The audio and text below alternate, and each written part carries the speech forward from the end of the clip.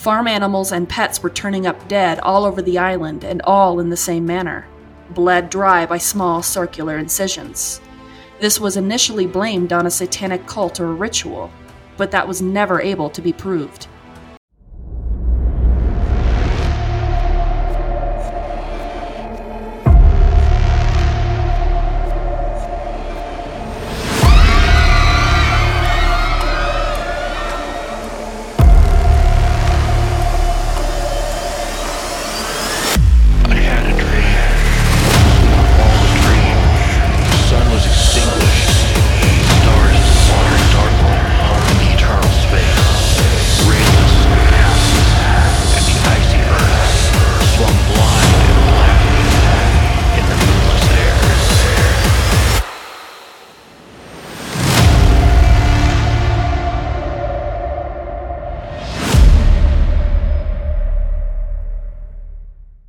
Welcome back to Ichor and Ink, where we dredge the depths of the horrific and hilarious in all their gore and glory. I am, as always, Micah. I'm Chelsea.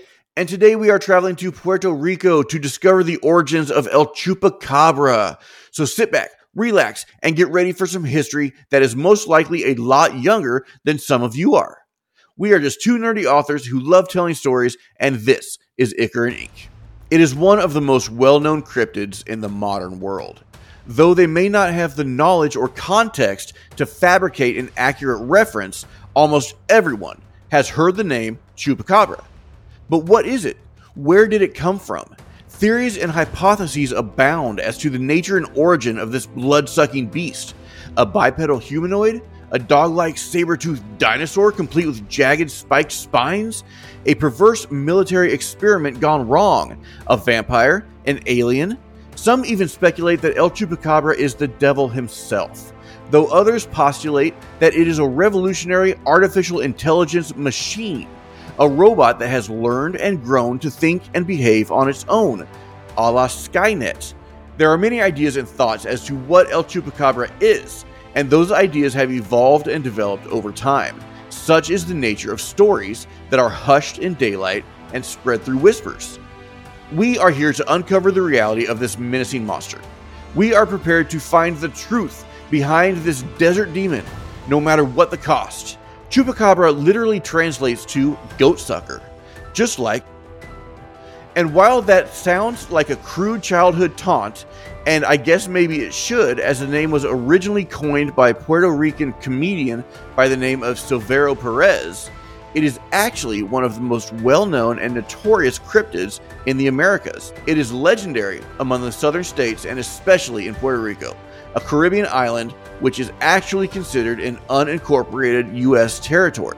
One of the most interesting facts about El Chupacabra, and one that we want to get right out there in the open right away, is that although it is one of the most well-known and easily recognizable cryptids ever, at least by name if not by appearance, El Chupacabra is certainly one of the, if not the, youngest legendary cryptid ever.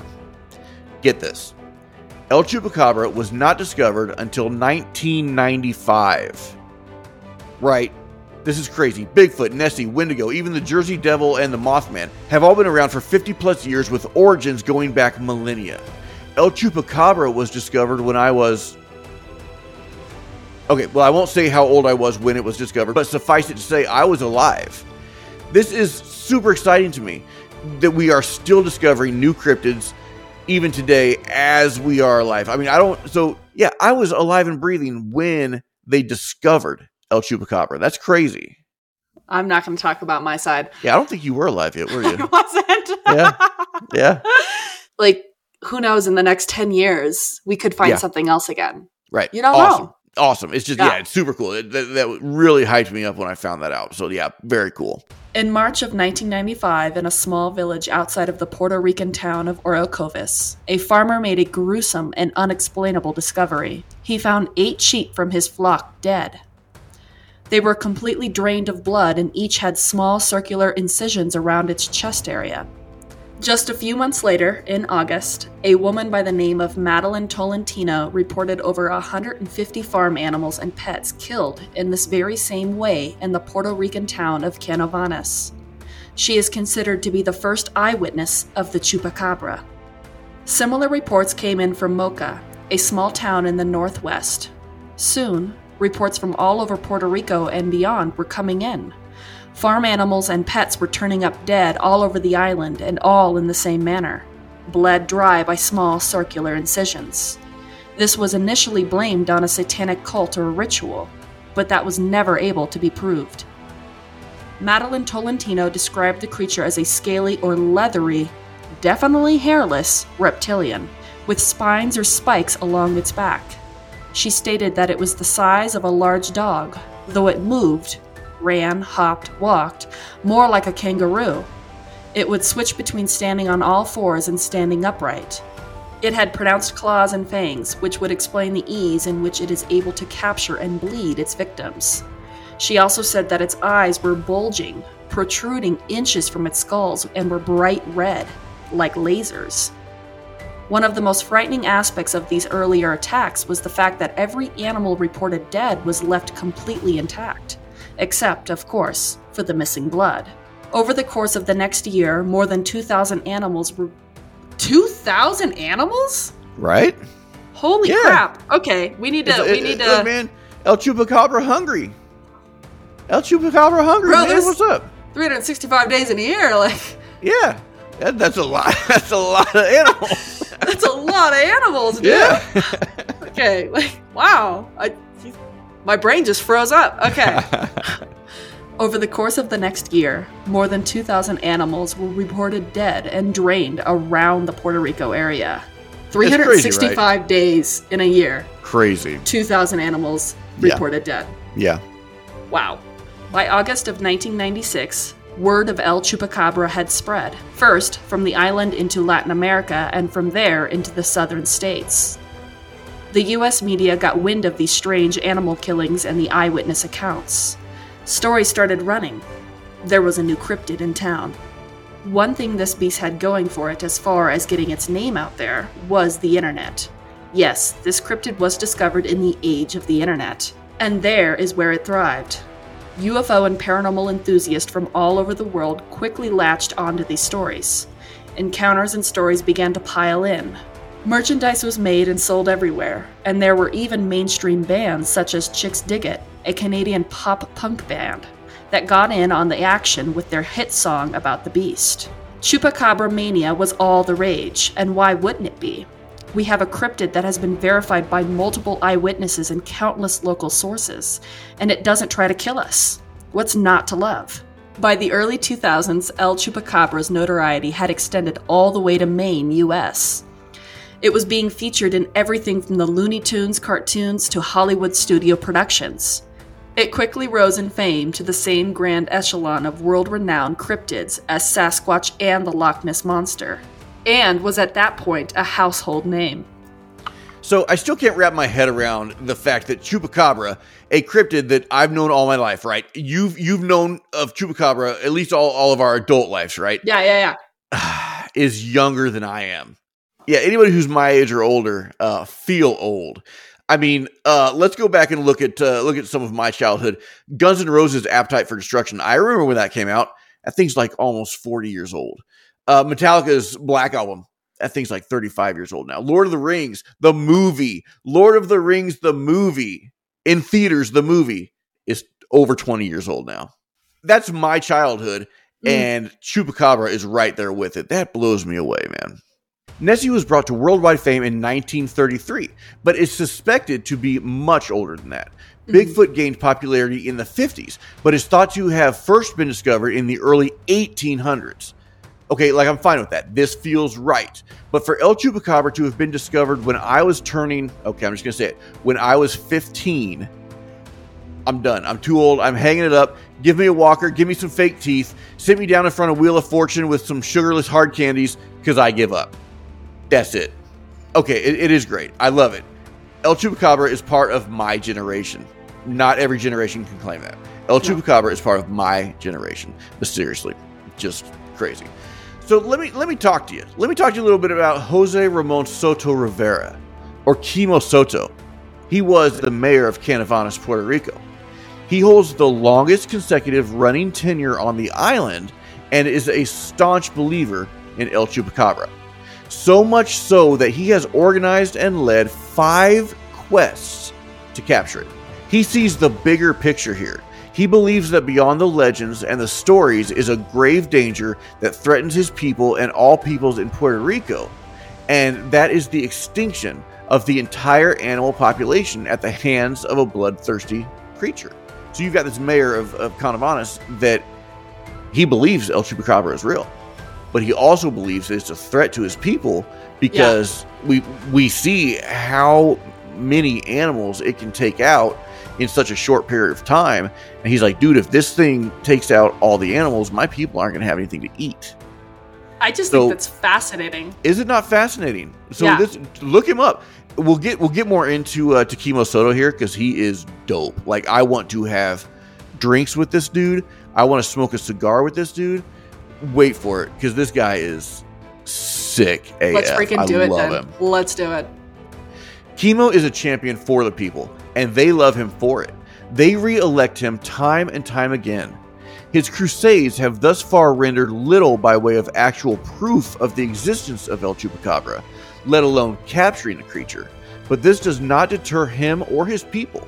It does, however, cause the government agencies to turn a deaf ear to his pleas for support. Chimo, along with a group of experts and a crack team of anti-Chupacabra muscle, has developed a cone trap that is said to be state-of-the-art technology, and with this he has guaranteed the capture of El Chupacabra.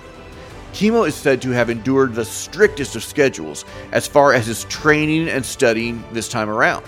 So remember, he does this every year. He goes out on a quest with all these different hunters and trail guides to try to catch Chupacabra. He does it every year. That's the most badass job to date. Love it. I love it. He just sounds like such a cool dude, and he loves his people. I love this guy.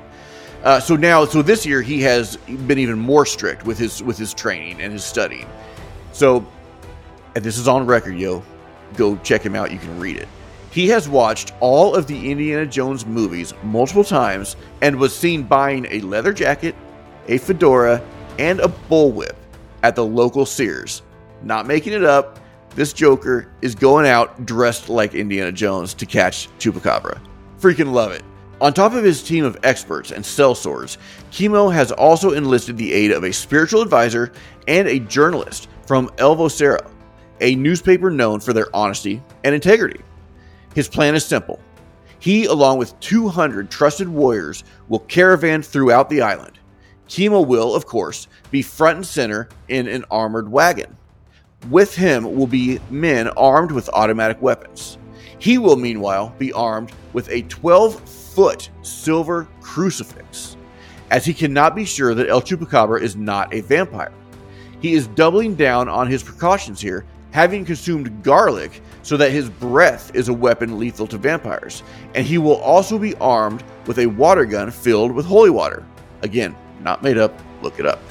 Behind the wagon will come the cone trap, and as far as I can tell from the pictures online, this is a live goat caged within a canvas-covered cone, wherein there are fake goats and fake blood all around.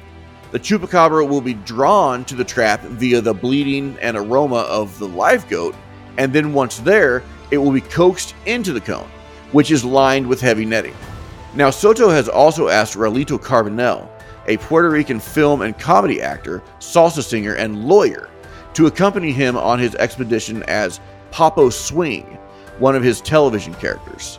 Chimo believes that El Chupacabra will be frightened of Papo Swing's face and therefore avoid attacking them. Have I mentioned that I'm not making any of this up yet? Dude, now it sure does sound like it. Do you not want to go hang out with this dude? I would 100% book a trip with this guy. Dude, I love this guy. Chimo Soto, look him up. Yeah, Chimo Soto sounds absolutely amazing, and I would vote for him 5 times too. Oh, and he has also stated that once El Chupacabra is captured, that he will turn his attention to uncovering other cryptid Puerto Rico legends, such as Zuleika, the mystery woman of the internet. What a badass dude. Yeah, he's awesome. Just the fact that he goes and he actually dresses like Indiana Jones to go out and hunt this dude. Freaking awesome. He has to be the coolest person to be like mayor ever. Yeah. All right. Yep. Cool. Well, that does it for this chapter of Icar Inc. I hope you enjoyed it. If you do, please remember to hit that thumbs up button. Subscribe to the channel if you want more content like this. Hit the bell to be notified when new content drops. Right now, we're dropping every Monday and Friday. We might change it to every Monday, Wednesday, Friday. We might go Wednesday, Friday. You never know with us, but you know that you're going to get at least 2 a week.